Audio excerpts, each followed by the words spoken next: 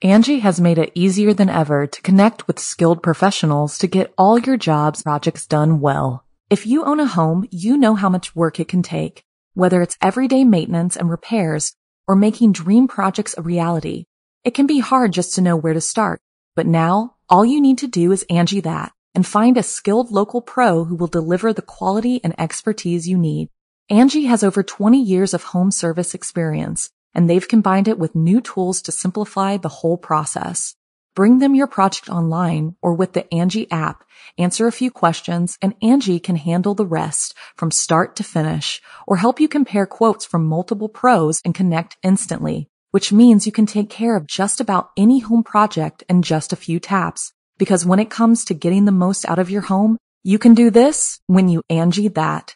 Download the free Angie mobile app today or visit Angie.com. That's ANGI.com.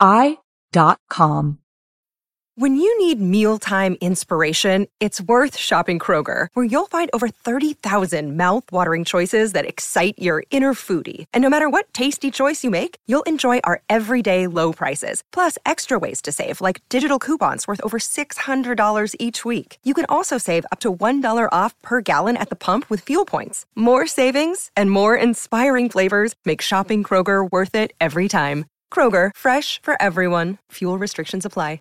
The following program is a production of Chilling Entertainment and the creative team at Chilling Tales for Dark Nights, and a proud member of the Simply Scary Podcasts Network. Visit simplyscarypodcast.com to learn more about this and our other weekly storytelling programs, and become a patron today to show your support and get instant access to our extensive archive of downloadable ad-free tales of terror. Thank you for listening, and enjoy the show.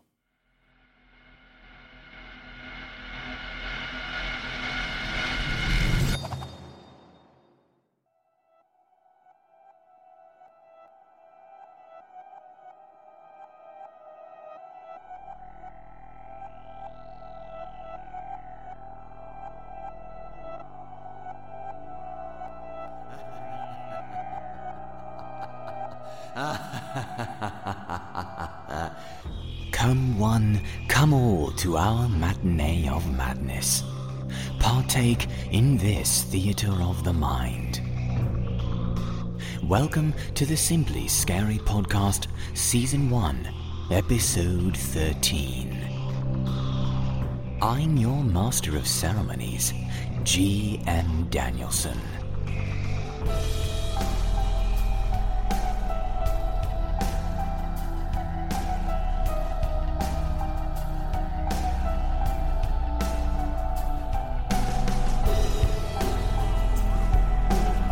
This episode will be dedicated to a writer and performer named Emma Froe, known to her many online friends as Creep Miss Pasta.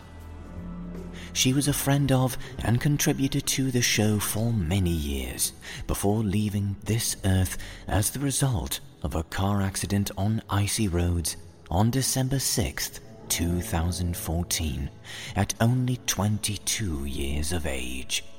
This talented, generous artist is dearly missed here at Simply Scary. But instead of merely brooding that she is gone, we intend to celebrate the quality work she left behind with these 6 performances by her and of her dark fiction with this Requiem. Our opening tale concerns an experience a daring man had near a pond in a local park. When he was young, for a time it was labeled a hazardous place by the city officials. He and his skeptical friends decide to explore it anyway, and soon discover the sinister truth about what exactly makes the body of water so unsafe. Jason Hill performs one of Emma Froe's most enduring tales, Water Puppet.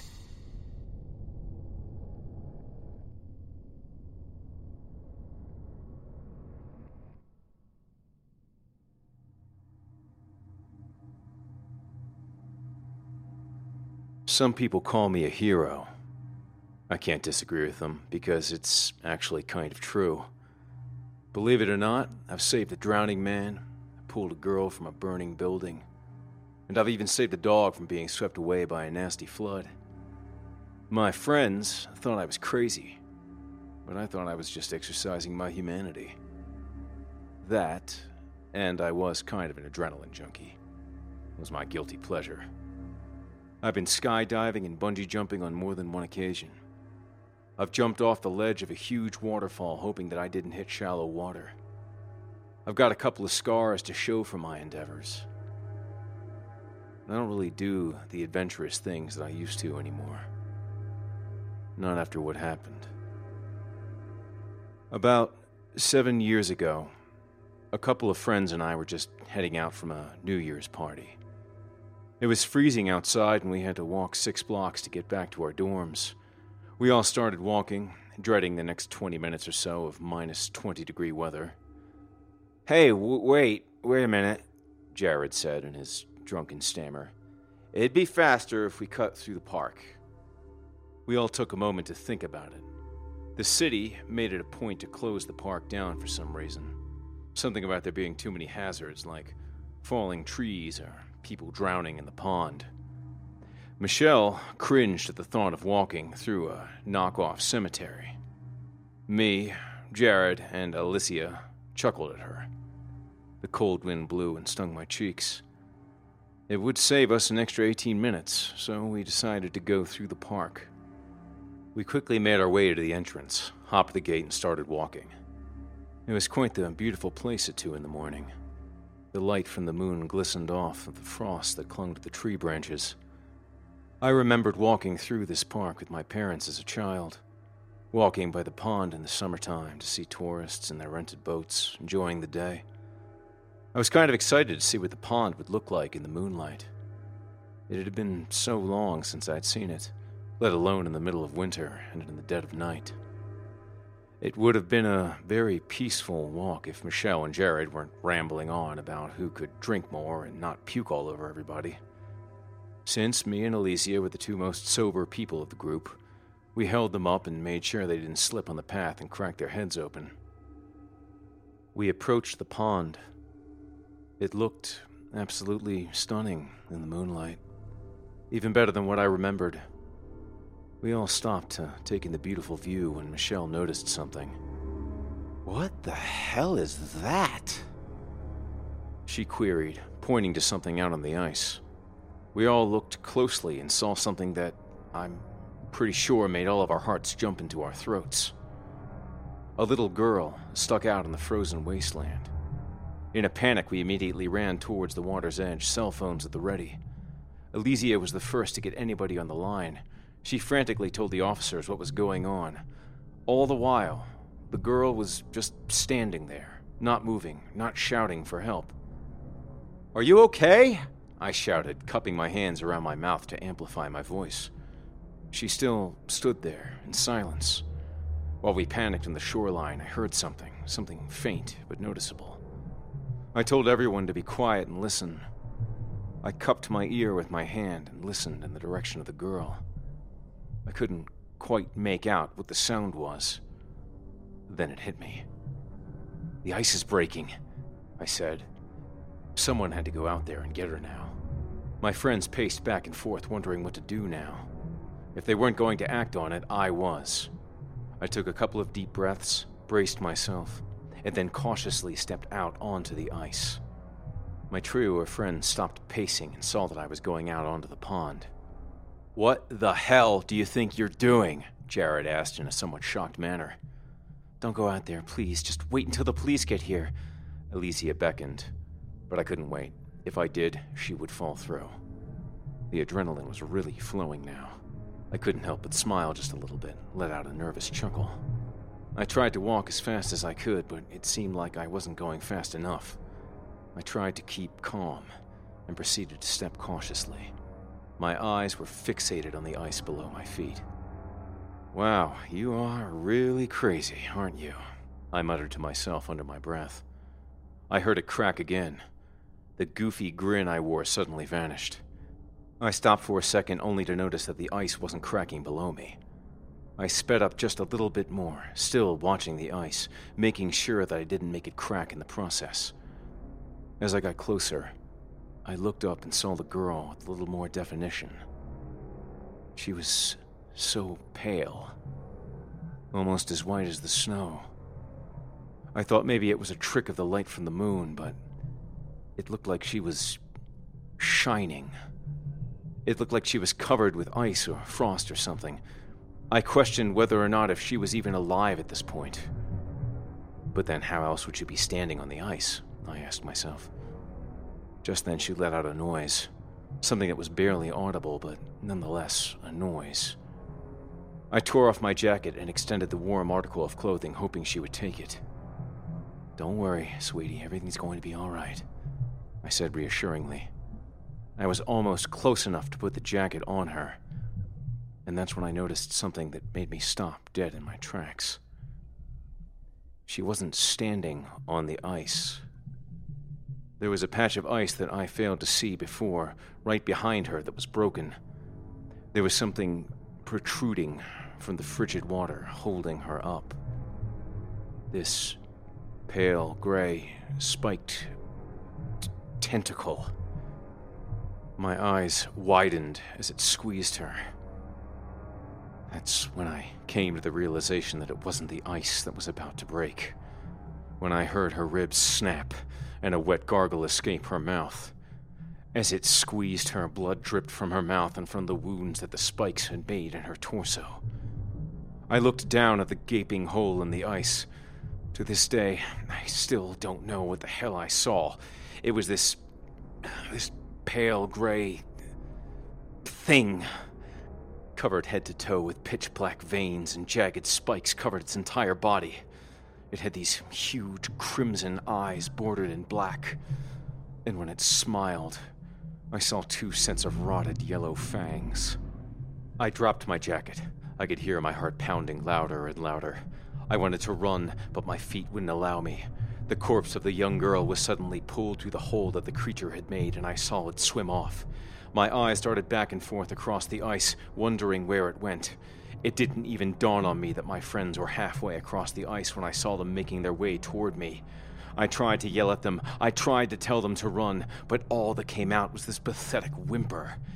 They called my name, pleading that I hurry and come to shore with them before I fell through the ice too. I pushed past my fear and made my feet move. I ran as fast as I could, trying not to slip on the ice. "Run! Get the hell off the ice!" I warned them. They extended their hands to me and started walking my way again. "Come on, hurry up!" Jared yelled back. Just go! Get off the ice now!" I hollered back, desperately pleading for them to run. Just then, I felt cold water and a jagged edge at my ankle. I fell and bumped my head on the cold surface. Before I knew it, I was being pulled into the icy depths of the pond. When my body was submerged in the water, it felt like 1,000 daggers cutting into my skin. When the water hit my eyes, I thought the liquid inside was going to freeze. I immediately closed them. I tried not to scream from the pain. I had to conserve my air, but then I felt the tentacle cut into my ankle and another tentacle reach around my shoulder and squeeze. It kept pulling and pulling. It dislocated my shoulder. I couldn't do it anymore. I screamed, letting out almost all of my air. I thrashed, trying to break free. That only caused its spikes to cut deeper, allowing the frigid water to freeze my bloodstream even faster. I felt the warm tears behind my eyelids and the burning in my lungs. I tried to scream one last time, but it started choking me with its tentacle. The spikes tore into my throat and I opened my eyes again. Then I saw it. Those red eyes looked even more menacing now that it was up close. It wore a sinister smile as it licked my face. I started to feel lightheaded. This was the end. No, I thought to myself. I am not dying like this. I pushed past the pain in my shoulder, raised my hands to its mouth, and started widening its jaw. It squirmed, trying to shake me. I felt the tentacles loosen and its teeth cut into my hands. I looked up and saw 3 hands submerged into the water. I was so exhausted by that point, but I had to keep fighting. I kicked, I squirmed, and I did what I had in order to free myself. I used more force in its jaw, and I felt it crack. It let out this god-awful screech and let me go, and swam off into the cold darkness below. I could feel the water start to enter my lungs. I tried to swim to the surface, but I was getting fatigued. I was barely able to extend my hand toward my friends. The last thing I remember seeing was the light of the moon before everything went dark. I awoke the next morning to the beeping of a heart monitor. I was in the hospital. I was covered with the thickest, warmest blankets ever. I tried to move, but when I did, pain shot through my entire body. My head, shoulder, throat, ankle, everything was just throbbing from the pain. My friends walked into the room and saw that I was awake and rushed over. They told me that they were able to grab a hold of me, pulled me from the water, and rushed me to the hospital. They then bombarded me with questions pertaining to what pulled me into the water. "Trust me," I said, very weakly. "You don't want to know." "Well, are you going to tell the cops what happened?" Michelle asked. I decided to just tell the police that I was drunk and felt like doing something adventurous. Because, let's face it, would they seriously believe me if I told them some monster lured me out there and tried to kill me? Yeah, given the right state of mind, I wouldn't fall for it either. Needless to say, I don't partake in any more heroic acts. I also haven't been anywhere near water since. I've obtained a phobia of it, as you can well imagine. After college, me and my friends went our separate ways, did our own things. I have a family now, and so does Alicia. We get together sometimes for playdates, reminisce about old times. Some parts are left out. It doesn't really matter, though. I still have nightmares about that night, that thing under the ice. Its crimson eyes. I always tell myself that it happened a long time ago, and I try to put it behind me. It usually helps. Usually. Up until 2 weeks ago. Alicia had taken her boys, my son and my daughter, ice skating. She took them to her late father's house by the lake. It was just them there. When she brought them home, my son said something that sent a chill up my spine. He said that he saw a very pale girl standing on the ice. By her feet was a pale gray bump with 2 red dots.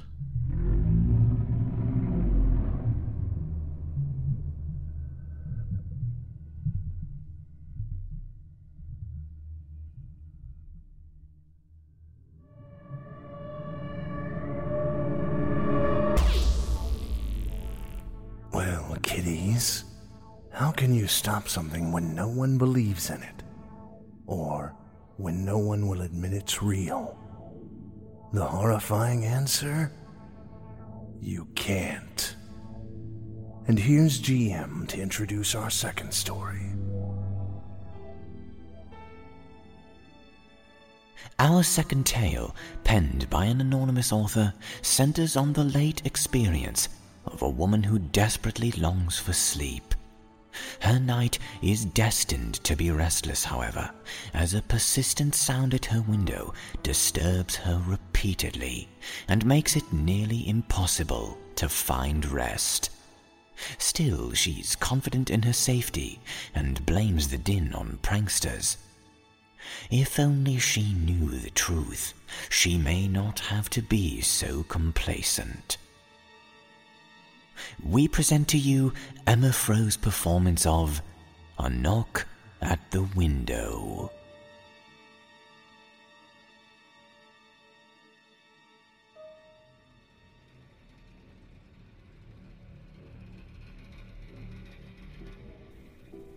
I lay in my bed, restless and alone on a dark and silent night. I toss and turn in my bed trying to find a comfortable spot, but I feel uneasy. Something about tonight just didn't feel right. I toss and turn until I finally find a comfortable position. I close my eyes, but it doesn't make a difference. It's too dark in my room to see a thing anyways. I guess it takes time for my eyes to adjust to darkness. I lay there, still and silent, on a dark and dank night. My body is relaxed, my mind is blank, and I'm ready for some much-needed rest. Instantly, the silence is shattered, and my mind fills with fearful thoughts as my startled eyes flash open. It's almost undoubtedly the sound of a fist on glass. But no, it couldn't be. What would someone's motivation be to wake someone alone in their home? Think logically. If someone wanted to break in, why would they warn me with a knock? They would just break in, making a loud and obvious noise, or try to be as silent as possible. Why would they knock? Monsters don't exist. I could give myself some peace of mind and simply look out the window, but I'm facing the other way and I'm too timid to turn my head, afraid of finding my greatest fears standing outside my window. What could it be, though? Maybe a couple of birds flew into my window. No, that's too unrealistic. Could a group of kids be running around late at night knocking on windows to get a few laughs? It's a possibility. Come to think of it, maybe it was my imagination. Maybe I heard the usual creak in the house and my paranoid mind has mistaken it for a knock. Nope, that definitely wasn't my imagination. Those damn kids are persistent. They don't want to quit until they get that reaction. Maybe some sick, twisted freak is standing outside waiting for me to look so he can smash through and attack me. No, don't think like that. Don't get paranoid. Besides, he's outside, I'm inside. Until I hear a shatter, I know I'm safe. Monsters don't exist. Besides, I haven't moved yet. Hopefully those kids will think I'm a heavy sleeper and leave me alone. No, it can't be kids. No kid would wait around this long just to get a reaction from me. They'd just get bored and move along. But what could it be? Why would a serial killer target me of all people? Think logically. Monsters don't exist. Don't get paranoid. They're outside, I'm inside. Until I hear a shatter, I know I'm safe.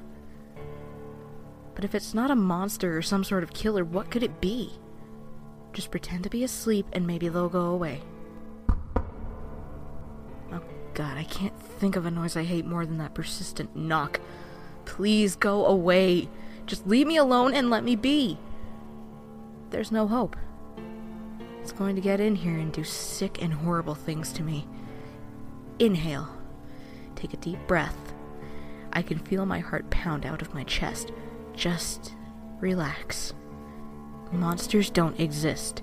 Remember, they're outside, I'm inside. Until I hear a shatter, I know I'm safe. Repeat that. Don't let your fear get the best of you.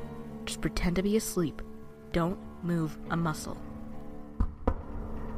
They're outside, I'm inside. Until I hear a shatter, I know I'm safe. Monsters don't exist. Just pretend to be asleep and pray it'll go away. They're outside, I'm inside. Until I hear a shatter, I know I'm safe. Frightful tears begin to drip down my face. Monsters don't exist. Monsters don't exist. I begin to whisper to myself. They're outside, I'm inside. Until I hear a shatter, I know I'm safe. They're outside, I'm inside. Until I hear a shatter, I know I'm safe. I can't take it anymore. I'm gonna go mad listening to these knocks. At least if I see what it is, I'll have peace of mind. Take a deep breath. I repeat to myself one more time. They're outside, I'm inside. Until I hear a shatter, I know I'm safe. I take a few more breaths, my heart pounding as hard as it's ever pounded at a mile a minute. I slowly turn my head to face the window. My heart sinks into my chest and I'm too afraid to scream or move. I turned my head to find a pale figure with beady black eyes staring through me and into my soul as a horrid grin creeps across its face. It was standing inside the whole time, knocking on my window.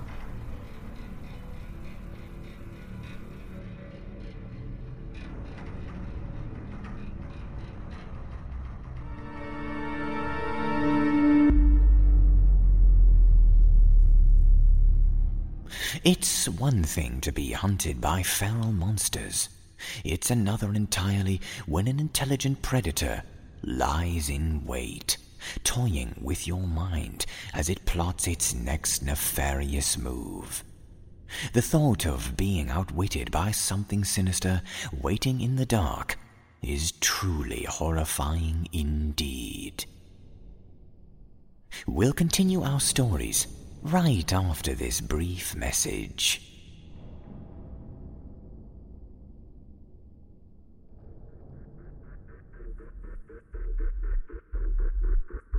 Good evening, kiddies. Hope you are enjoying this episode so far. Just wanted to give you a quick tip.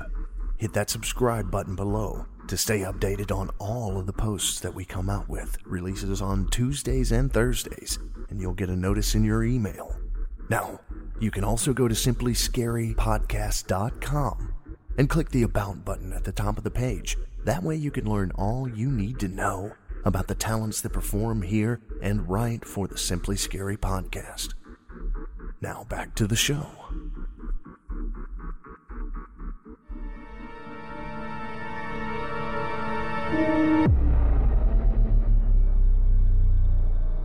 Welcome back, my little nefarious zombies.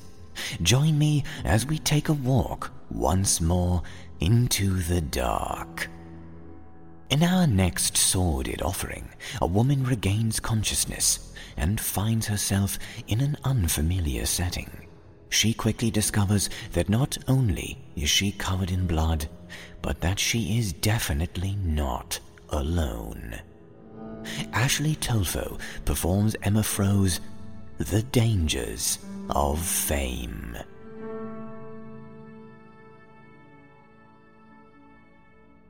Angie has made it easier than ever to connect with skilled professionals to get all your jobs projects done well. If you own a home, you know how much work it can take, whether it's everyday maintenance and repairs or making dream projects a reality. It can be hard just to know where to start, but now all you need to do is Angie that and find a skilled local pro who will deliver the quality and expertise you need. Angie has over 20 years of home service experience, and they've combined it with new tools to simplify the whole process. Bring them your project online or with the Angie app, answer a few questions, and Angie can handle the rest from start to finish, or help you compare quotes from multiple pros and connect instantly, which means you can take care of just about any home project in just a few taps. Because when it comes to getting the most out of your home, you can do this when you Angie that. Download the free Angie mobile app today or visit Angie.com. That's ANGI.com.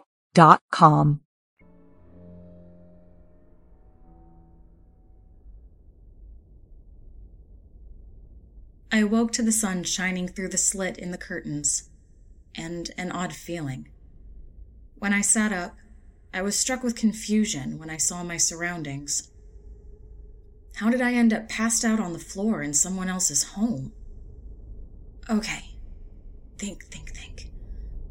What happened last night?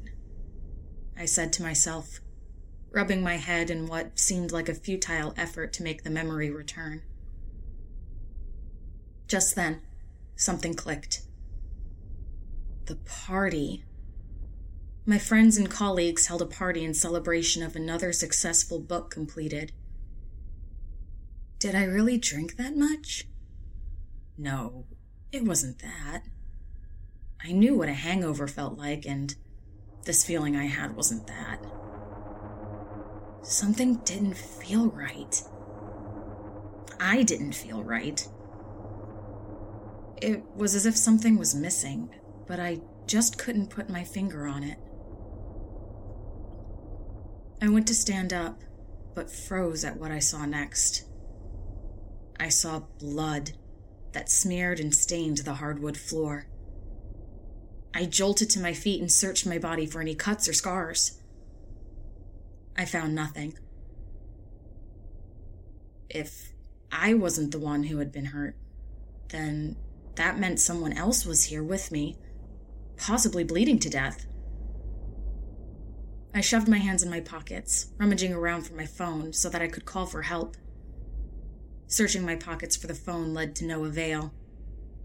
I looked around the room once more to see if there was a phone that I could use.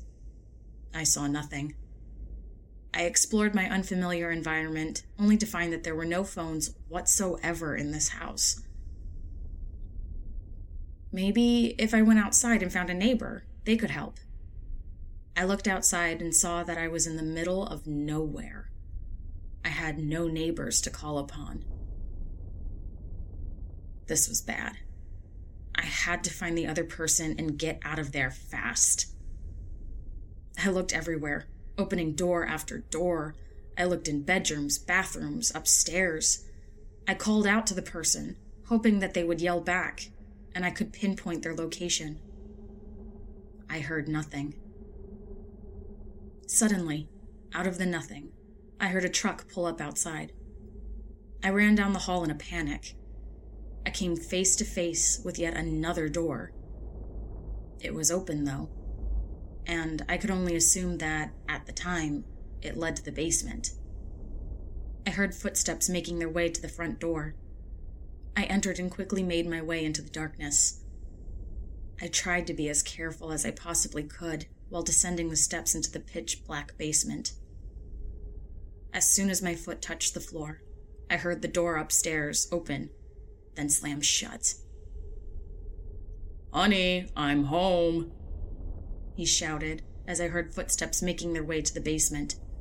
"And I've got a surprise for you." I stumbled around, trying to find a place to hide or something to hit him over the head with. Just then, I tripped over something. I hit the ground, then started feeling around to see if I could figure out what it was. I grabbed a hold of something. Someone's foot.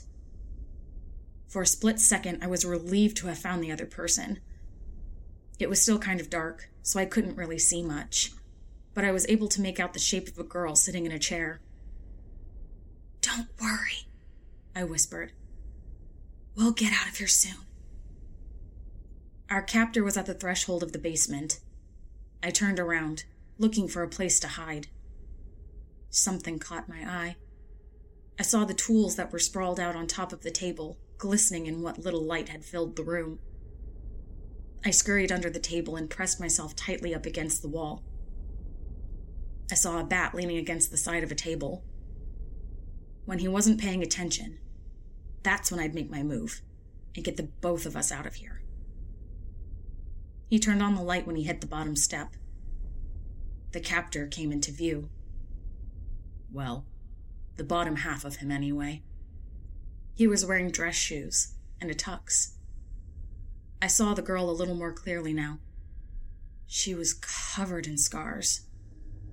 Her skin was a sickening tint of white from the amount of blood she had lost. "Isn't it beautiful?"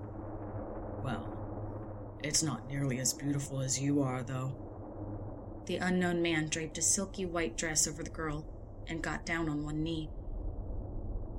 The edge of the table was just barely covering his face. He took her hand and slid a ring on her finger. The way her arm dropped to her side reminded me of a rag doll. I wondered how she could be so calm and so still in this situation. That's when I realized the grim fact that she was dead. I let out a gasp, then quickly covered my mouth in an effort to stop the noise. The man didn't seem to notice. "You've made me a very happy man. You know that? I mean, we've had our moments, but I never stopped believing that we could be together someday." I listened closely to him.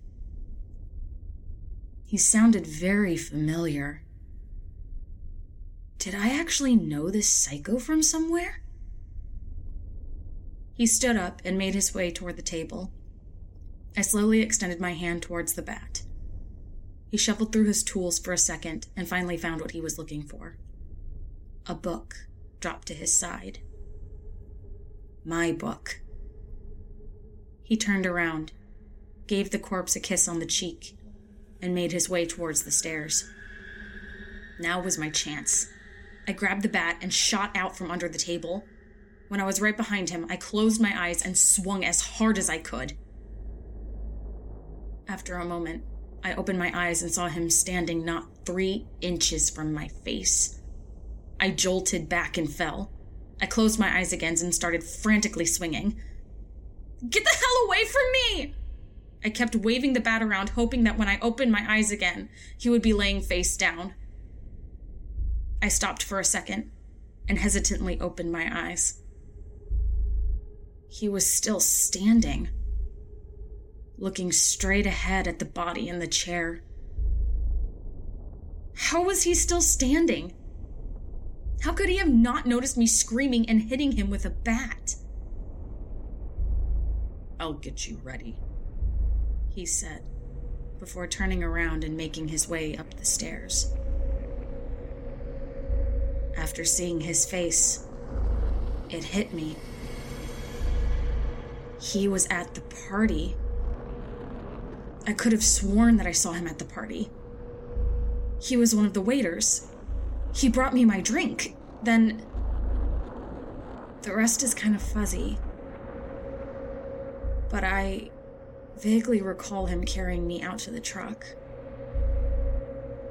Then I was here.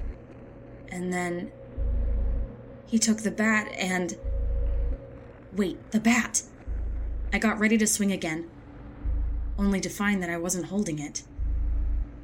I looked back at the table, and there it was, propped up against the side. But I could have sworn I had grabbed it. What the hell was going on? Then, I saw something that explained why I couldn't grab the bat, and the feeling that I had had earlier. That feeling that something was missing. I soon realized what was missing was a heartbeat. When I saw my body sitting in the chair, with its forehead bashed in.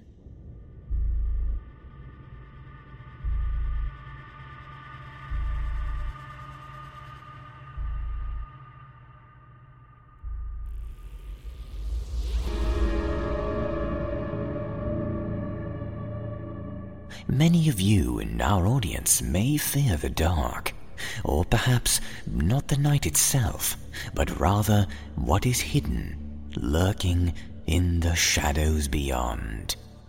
In lieu of our last tale, however, it may be more wise to fear your fellow man rather than your resident ghost. Up next, ladies and gentlemen, we bring you a story of war and the very odd circumstances surrounding one soldier's return from the battlefields. A wife waiting at home is deeply relieved when her husband returns unexpectedly from service. Her celebration is cut short, however, when she discovers to her dismay that her partner is only a shadow of his former self. And worse, he may not be her husband at all. Emma Froe performs Stephen Long's News from the Front.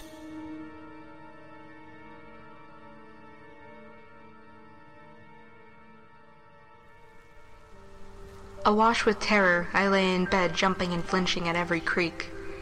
The old country house had always made such noises at night. The beams would creak, the windows would knock, and the wind would howl down the fireplace. I had not always been so afraid of these sounds, but then again, I had not always been alone. My husband and I moved to this village 5 years ago. We had just married and the house was just right for us. I admit it was a bit weather-worn, but my husband Paul could afford it, and there was a job available as the village postmaster. He bought the house, took the job, and we were happy. Oh, so happy here. The wind could scream bloody murder and the house itself could shake, but with Paul here, I feared nothing. That, though, was before. Before the war. Before enlistment. Before our men were sent to fight, fester, and die in those god-awful trenches in France. So I lay alone on a cold, windy night, both scared of the unearthly things that could be upon me in the unsettled house, and scared of the all-too-earthly dangers facing my husband far across the channel. Context. It is a strange thing. Some things within a certain context can be dull and boring, warranting no thought or attention, though in a different context, the same thing, noise in this case, can be terrifying. The noise I heard that night would be, in the right context, so very dull. But in bed, alone, in my old house, this sound scared me to my very bones. Someone had just unlocked the front door and was walking towards the stairs. I lost feeling in my feet, my hands tingled with pins and needles, and my mouth went deathly dry as I listened to the heavy boots trudge across the floorboards approaching the stairs. My stomach churned as if it was attempting to physically expel this newly tangible, poisonous fear from my body. I did not have time to react further as the boots hurried up the stairs and a hand came around my bedroom door. I was at the point of passing out as the man's face appeared. How soon and how much everything changed in an instant. I yelled and cried at him as I jumped into his arms. "Paul, you're home!" We both sat on the bed in tears as he struggled to find his words to explain his return. He explained all about the shelling they came under, his time in the army hospital with Reg, who happened to be both my neighbor and my best friend Meg's husband. Paul explained the shrapnel in his arms and back, his discharge from service, and how Reg should soon be discharged as well. Soon thereafter, he retired to bed without so much as a bite to eat. I suspected he was merely exhausted. I slept soundly that night. Paul was up and dressed when I woke the next morning. He said he had no time for breakfast as he was off to the post office to resume his duties as postmaster. I found this unusual. However, I didn't say a word as I was simply happy to have him home, and I imagine he was adjusting back to life at home. Paul was scarcely gone for 2 hours before he returned with a huge sack of letters which he promptly dumped on the kitchen table. He sat sorting the correspondence for an hour or so, and I couldn't help but notice that he had placed roughly 24 pieces of mail in the small iron waste bucket we kept next to the stove. Upon noticing my curiosity, Paul explained that they were rubbish and I was to burn them.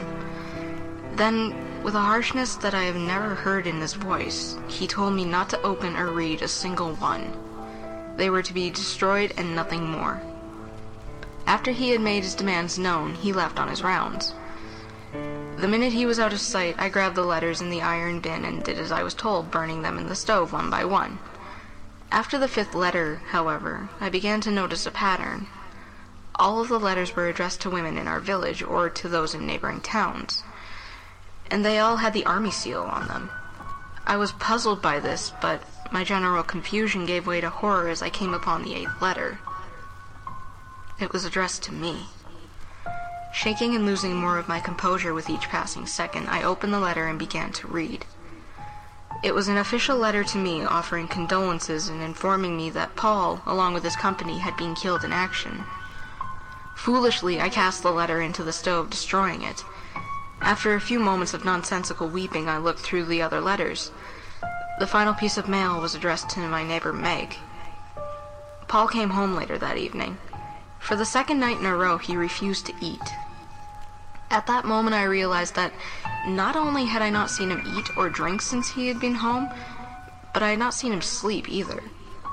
Moments later, Paul interrupted my reverie, asking me coldly if I had destroyed the letters as asked. I nodded to say yes. After all, it was nearly true. I destroyed all the letters, all of them but one, the one addressed to Meg. That night in bed, though my eyes were closed, I could feel Paul staring at me. He stared for hours. When he eventually rose from bed sometime after midnight, I imagine it was because he was certain I had fallen asleep. I strained my ears. I could hear him downstairs speaking aloud in a strange voice. It was Paul, but it wasn't. And it was not English he was speaking, or any other language I recognized. The next morning, I woke to find Paul the same as the day before, dressed, refusing breakfast, and on his way to work. But that day I had a plan. If I could just get to Meg and show her the letter, the two of us could think of a way out of that hell. I was close to losing my composure again as I knocked firmly upon Meg's door. She answered the door, smiling broadly from ear to ear. Before I could break down, show her the letter, and explain what had happened, she spoke 5 little words.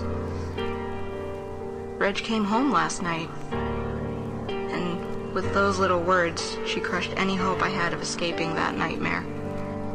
Fighting the knots in my stomach, I managed to ask Meg where Reg was, and she told me that he had accompanied Paul to the county post sorting office to accept a nice new job. This all happened 3 months ago. Since then, dozens of men have come home without exception, and thanks to my Paul, all of them have been given jobs with the post office and other communication services. When I lay in bed at night now, I shiver and jump. The noises of the house no longer scare me, but when my husband passes our house during his postal routes, my blood runs cold. Context. It's a strange thing.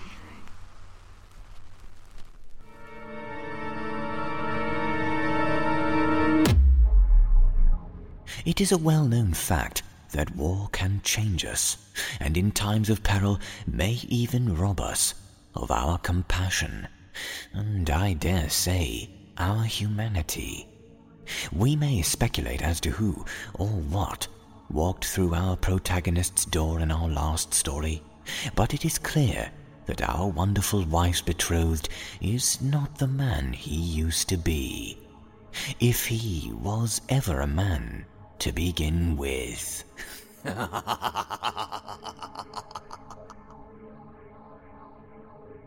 While we reflect on that eerie episode, we'll take another short break. When we return, we'll explore a truly sinister superstition, where a picture is worth far more than 1,000 words, where it may be worth your very soul.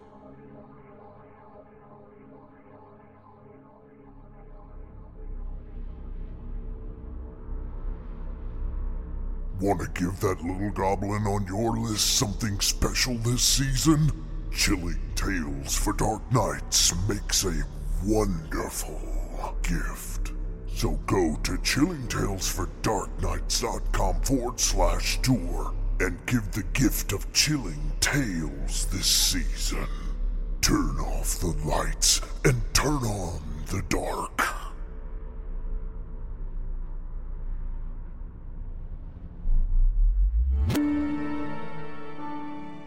Welcome back, fellow denizens, to the dark. There's no doubt that images are powerful.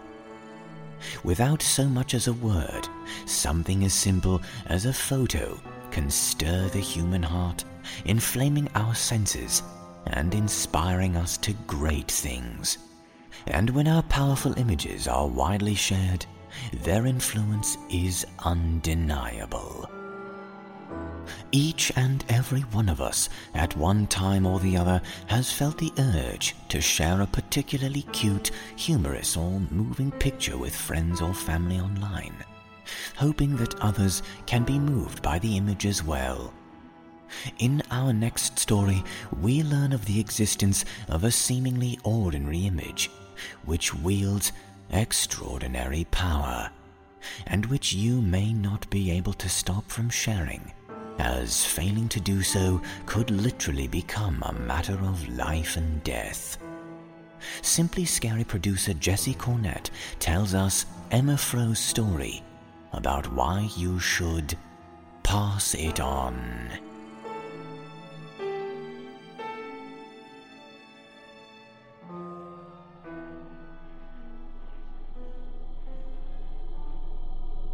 It's quite an interesting concept. Those little pass-it-on messages, I mean. Chain letters and people telling you, post this in 5 different comments or else you'll die tonight. Interesting indeed. But the idea lacks originality. It's the same story with each one. Pass it on or die. People pass it on and they go on living. Happy ending for everyone. But what if there was a little twist? Let's say that there's a photo out there. It's not one of those can't be found anywhere else type of pictures. It's actually really easy to find. Just use your chosen search engine and type in black and white photos of twins. You should be presented with a variety of different black and white photos of twins, but let me help and tell you what to look for. You're looking for the picture of two twin girls wearing black dresses and white headbands. The twin on the left has a straight face while the one on the right is smiling. Found it? Good. Now, as you'll see, there's nothing particularly unnerving about the photo. It may be a little creepy. Other than that, it looks as normal as any other picture you've ever come across. Now, here's the twist. If you do pass it on, you die. Now, I know most of you, given this particular set of choices, would choose to leave that picture be. But allow me to elaborate upon what happens when you don't pass this picture on to someone else. If you leave it alone after seeing it, you'll have nightmares. I know. Bad dreams don't sound so bad when compared to the alternative. But trust me, it gets worse. It all begins with something simple. Before long, you'll see the twins standing side by side in the darkness. The girl on the left will leave, and you'll be left alone with her smiling twin. And just before you wake up, she'll whisper, "Pass it on."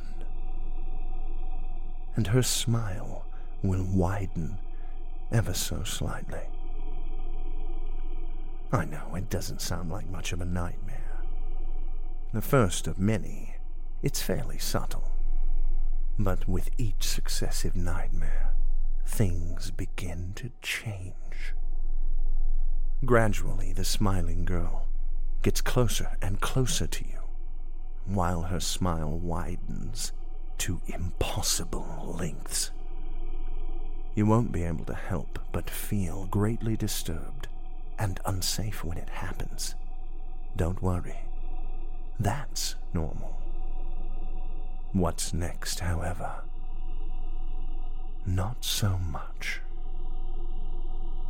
You'll try to wake yourself up. You'll try to move, but nothing will work. You'll find yourself trapped. She'll bring out various instruments, a knife, chains, gasoline, matches. Many devices to make you feel uneasy. Then you panic. You can't help but think of all the horrible things this twisted, sadistic child has in store for you.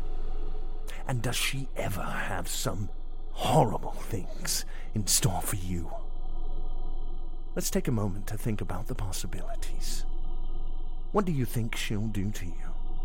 Wrap the chains around your head and pull until your skull splits?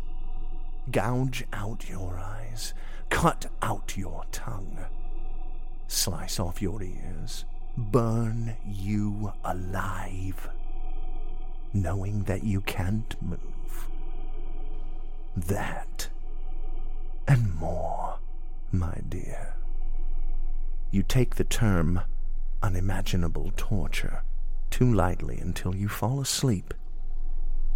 If you think she'll lash you with chains, she'll do so only after she's laid them in fire and struck railroad spikes into your back. If you think she'll burn you, she'll tear open your torso, pour gasoline into the wound, and then light the match. You'll wake up screaming. Your body will remember the pain it's endured while you quiver in fear. Every time you wake up, you'll notice subtle differences about your body. A bruise here, a scratch there. But as each nightmare gradually gets worse, so do the marks which shall be left behind. Before long, the scratches will become fresh, bloody scars. If you dreamt that you took a sledgehammer to the knee, you'll wake and rise, only to find your legs buckling below you as pain surges through your kneecaps. All the while, her words linger in the back of your mind. You'll try to avoid sleeping, but it's no use. The twins make their way into your reality. They're always there, at your home, at your place of work, or at school.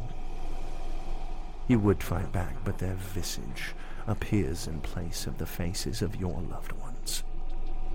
Eventually you'll hide yourself away from everyone in an attempt to avoid seeing those demonic children.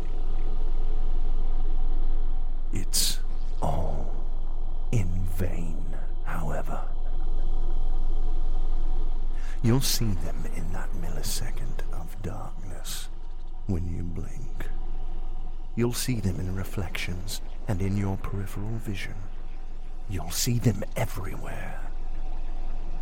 You cannot escape.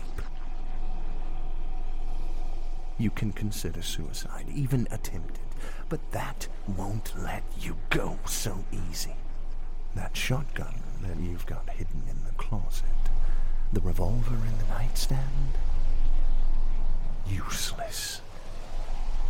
How strange. They seem to be jammed or missing a trigger. A cocktail of cold and flu and pain medications won't help either. It's so very odd indeed how you just can't seem to hold them down long enough for them to take effect. Soon enough, you won't be able to distinguish your dreams from reality. You'll wake from one torturous experience only to be greeted by alternative horrors. Without realizing it, you've given the twins a new playmate. And do they ever like to play? Well, at least one does.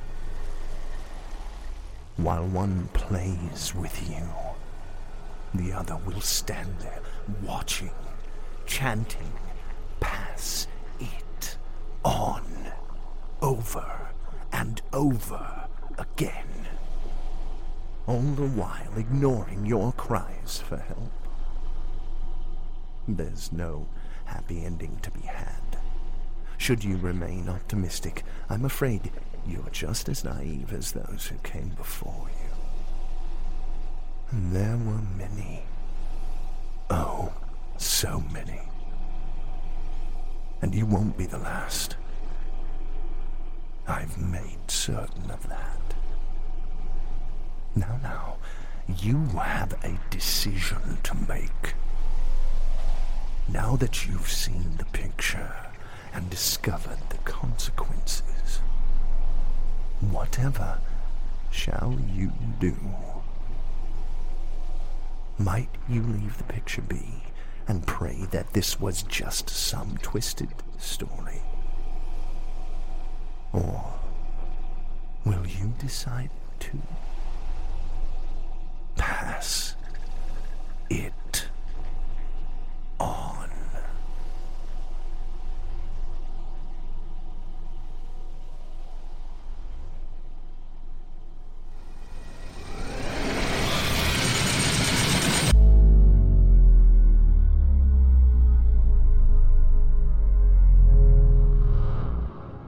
With so many people being given such strong motivation to share this image, it will only be a matter of time before you see it too. But fear not. We here at the Simply Scary podcast are here to help. With our assistance, you too can learn to love the nightmares. For our final story, we travel back to the 19th century, when the paranormal was even more in vogue than it is now. In our sixth and final tale, we meet a particularly opportunistic charlatan in the field as he experiments with a dangerous ritual, one that had been attempted in the prior year by a prisoner in France.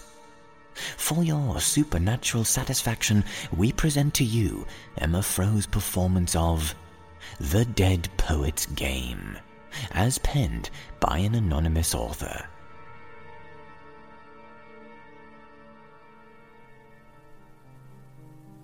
The following is a set of brief instructions on how to play the Dead Poets Game.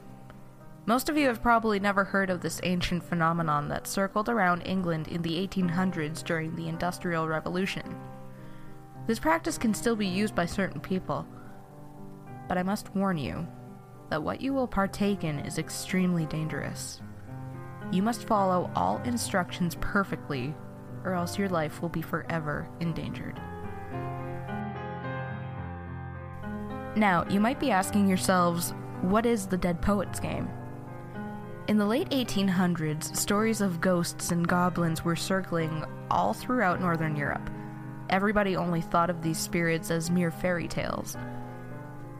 It was, of course, all too true when, one night, at the London Theatre, someone performed this exact game in front of a large audience.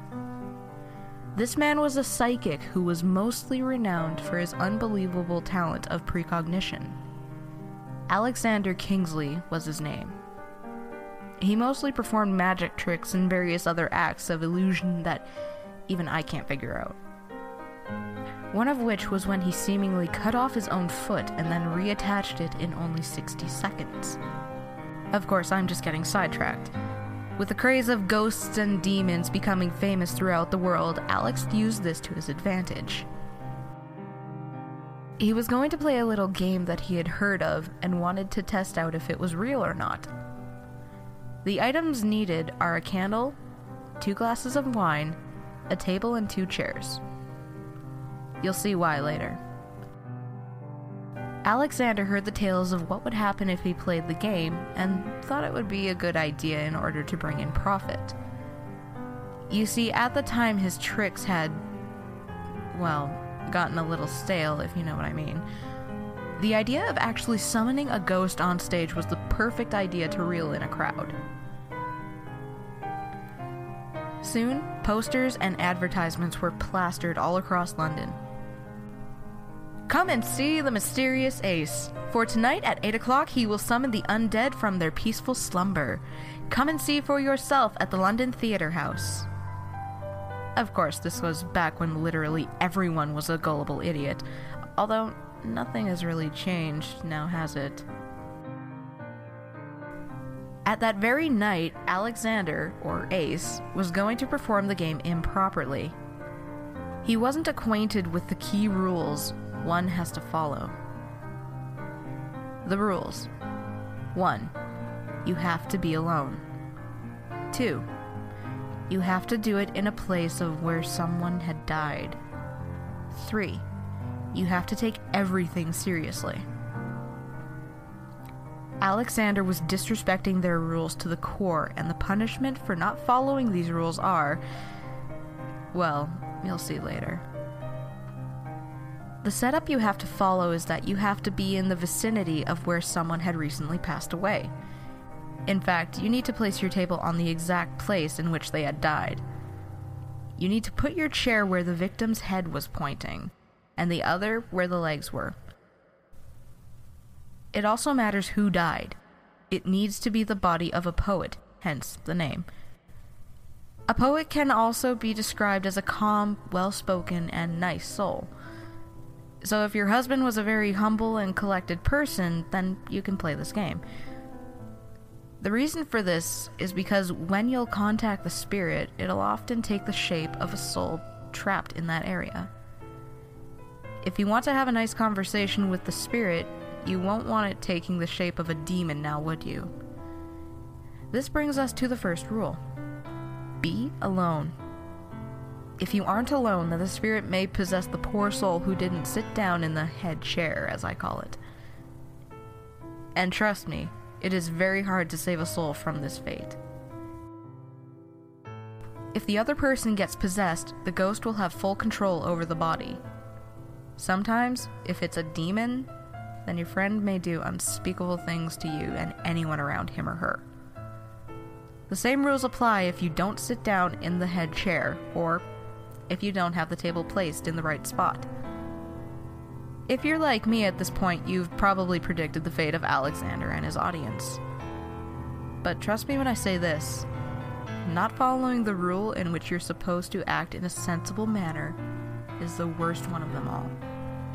And poor Alex was a 19th century magician with brightly flamboyant colors for cloth. Not following this could haunt you for the rest of your days, but the fact that Alex was breaking all of these rules was even worse. To properly play, you must lock yourself in the room, closing all the blinds, and be sure to do it at night. No light must be in the room at this time, except for the faint flicker of light emanating from the candle you need to place on the table. Take out the 2 wine glasses and pour both glasses with the alcohol of your choosing. This symbolizes a peace offering to the spirits, showing that you mean no harm to him or her. I should remind you that you must have no form of technology inside the room. Also, you must make sure that you have no way of contacting anyone else in the outside world. To start, you must call to the spirit that you mean no harm to them. You pour their glass and raise your own and take a sip. If you have done this correctly, after lowering your glass, there will be someone sitting across from you. At this point, you must not display any signs of fear in your voice or your facial expressions. You must not provoke the spirit in any way. You must act sensible. To start the game, you must say, "I wish to start a match." The ghost will usually nod and raise their glass. The spirit will be taking the appearance and personality of the deceased body of your choosing. Remember that you must treat the spirit as if it actually is the body in the room. If you don't, then you will be met with weird looks and eventual frustration and anger. Of course, nobody in their right mind would want to mess with a ghost. To play, you have to say what letter you want to be, either A or B. To say it, you must say, "I strip you of the letter," say your letter. If done properly, the spirit will take another sip. I should remind you that every time the entity takes a drink, you must too, for this will be your timer. When both glasses are empty, the spirit will leave. If both glasses are uneven, the spirit will not leave until you have finished. Now, again, you might be thinking to yourself, this isn't so hard. All I have to do to finish is to finish drinking and then he or her leaves.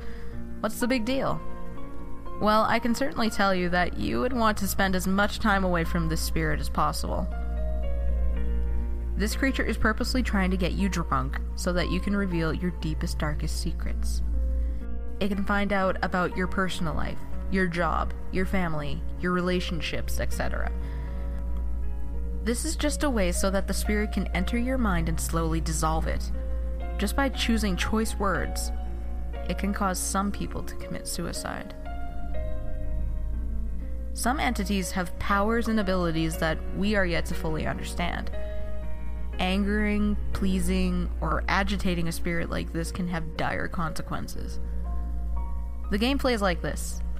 Player A will ask a question and player B will have to answer it. After the spirit answers, it will take a sip, then the letters will alternate. Then you will be player B. The spirit will ask a question and then take a sip.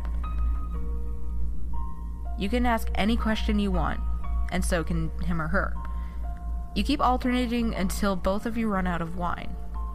When this happens, whoever is player A when the wine runs out automatically wins the game. If you win, the spirit will raise his or her glass and walk into the shadows. Remain seated even when he returns to his rightful place. Blow out the candle, turn on the lights, and exit the room. It sounds relatively easy, doesn't it? Of course, what happens when you lose is a whole other story. If you lose, then the spirit will blow out the candle. Turning on the light is probably the best defense mechanism against a spirit. Ghosts aren't drawn to light and often avoid it. Still, that doesn't mean you're safe. the spirit may start following you through your life. Every time you go into a dark room, you'll see it just out of the corner of your eye. Whenever you look into a mirror, you'll see it standing right behind you. It'll stalk you and hunt you down until you finally muster up the courage to say these words. This soul is yours. It is yours to do business with. If you say this successfully, then you black out. You will wake up in a room similar to your own, except darker and stranger.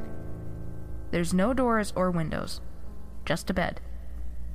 The spirit now has your soul, and it can choose to do whatever it wants with your body. Think of this strange realm as a sort of waiting room. As soon as someone else wants to play, you will be summoned and forced to play. If you lose, then you will be forced back into that room, and you will have to wait again. Sounds pretty easy, doesn't it? Usually you are the only person in this dimension, and until you are summoned, nobody else can enter. A year before the phenomenon had spread to England and made popularized by Alex, a violent prisoner named Pierre played the game. Using the dead body area of his unlucky cellmate, he had heard of this game and had heard of the effects. He thought that if he lost and was summoned in somewhere like England, he would be able to make his escape from life imprisonment. So, locked up in this French prison, he performed the game. He purposely lost, not knowing how horrible his fate actually was. He spent a whole year in his hellish prison, screaming in agony, banging on the concrete wall as he got no response from anyone or anything. He went insane. He became the very definition of a demon. He wasn't able to form sentences. He couldn't self-harm, he couldn't think straight, and all he could think of was leaving that hellhole. Then, one cold November night, Alexander released the demon from his cell. With no real way of a human form, and with an overwhelming audience crowd of bodies to possess, Pierre could not control himself. He was transformed into his natural body, except he had aged exponentially. He stank of feces and urine. His clothes were tattered and worn out, and he was screaming like a rabid dog. He was foaming from the mouth. He attacked Alex and took his body. Pierre had become Alex. He ran out of the theater, crowds were running after him, some calling him a genius and others calling him a monster. Alexander automatically lost the game. He didn't follow the rules, and thus his fate had befallen him. And so, if you've learned anything from this, do not take the risk by playing this game. It will ruin you. It will destroy you. It will dismantle the very fabric of your world. If you do choose to play this game, I suggest playing alone.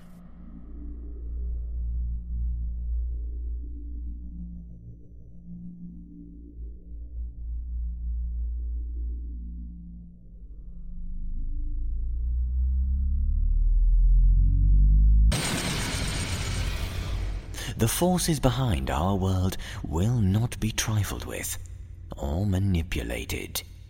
You won't be able to get them to do what you want by breaking the rules. Instead, you may well find yourself the one that is broken. After a final word, we'll return with some very exciting announcements and prizes, including information about our foray into animated films.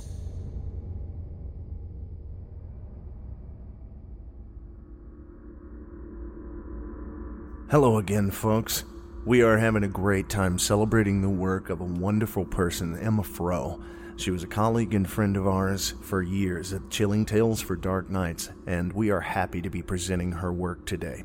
Now, we also wanted to point out that the stories may be a little outside the box of the usual Simply Scary production style, but we wanted to do our best to present them to you in their original form, but with a little touch of Simply Scary in honor of Emma. But that is because Emma produced these and wrote most of these stories herself. She was a very talented artist. So we do ask that you enjoy and share with all your friends and family, because we think that Emma was an incredibly talented person and her work needs to be shared. We are glad to have the Simply Scary audience along for this tribute. And now I'm going to hand it back over to GM Danielson.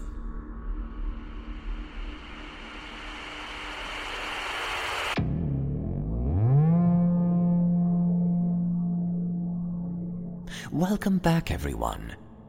If you are a horror author who feels you've got a story that's fit for the Simply Scary podcast, visit simplyscarypodcast.com/submit-a-story/ and we'll see if you can give us the Simply Scary shivers.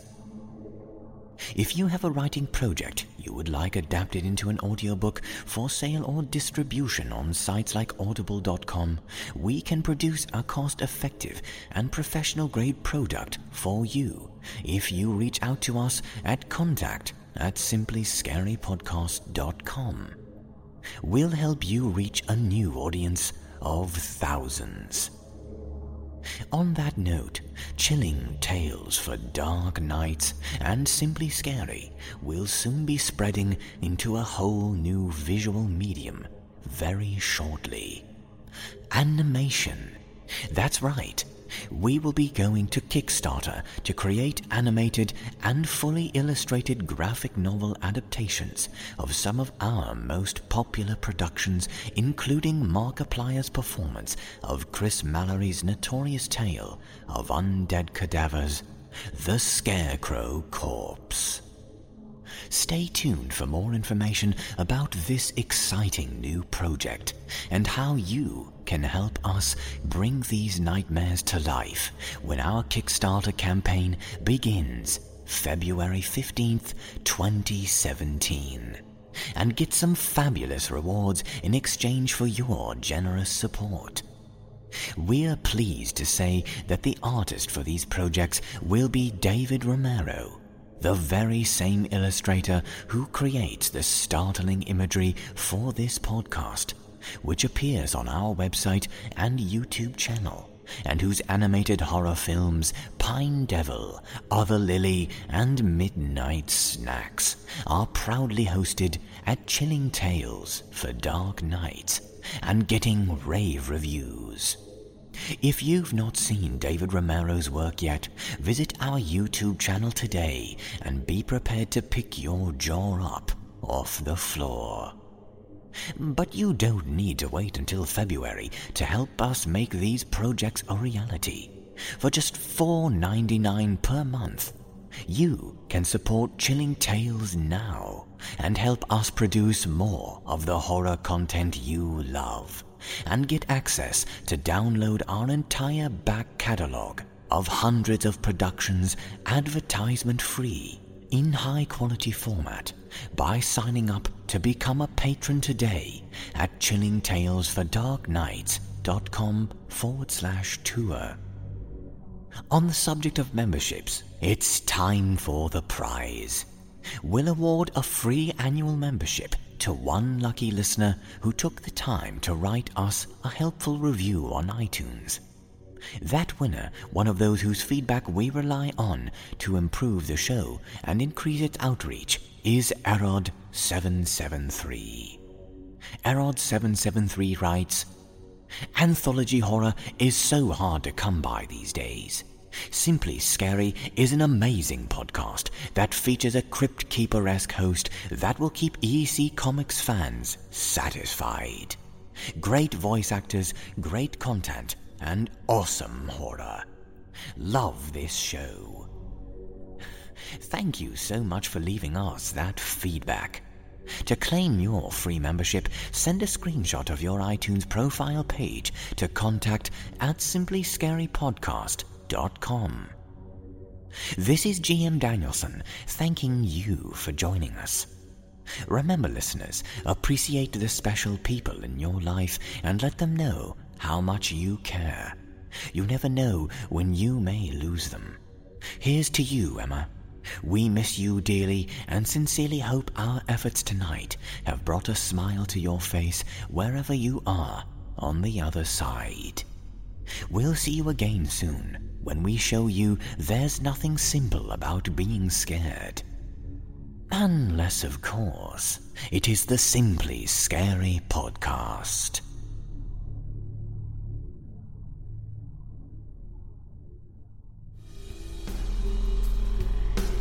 This is executive producer Jesse Cornett. If you like what you hear, be sure to check out more from these authors at simplyscarypodcast.com. There you can find all information regarding the show and the stories appearing here in our podcast. The Simply Scary Podcast is a production of Chilling Entertainment. The Showcase is written by Jesse Cornett and Dustin Kosky and produced by Jesse Cornett. The host of the Simply Scary Podcast is G.M. Danielson. Original music during the show by Jesse Cornett. This broadcast was directed and created by Craig Groshek. Be sure to look for the Simply Scary Podcast on iTunes. And if you like the show, leave us a 5-star review. Comments or questions? Email us at contact@simplyscarypodcast.com and check our website for more information. While you're there, consider clicking on the patrons link at the top of the page to help support our show. Copyright Chilling Entertainment LLC 2016. Thanks for listening.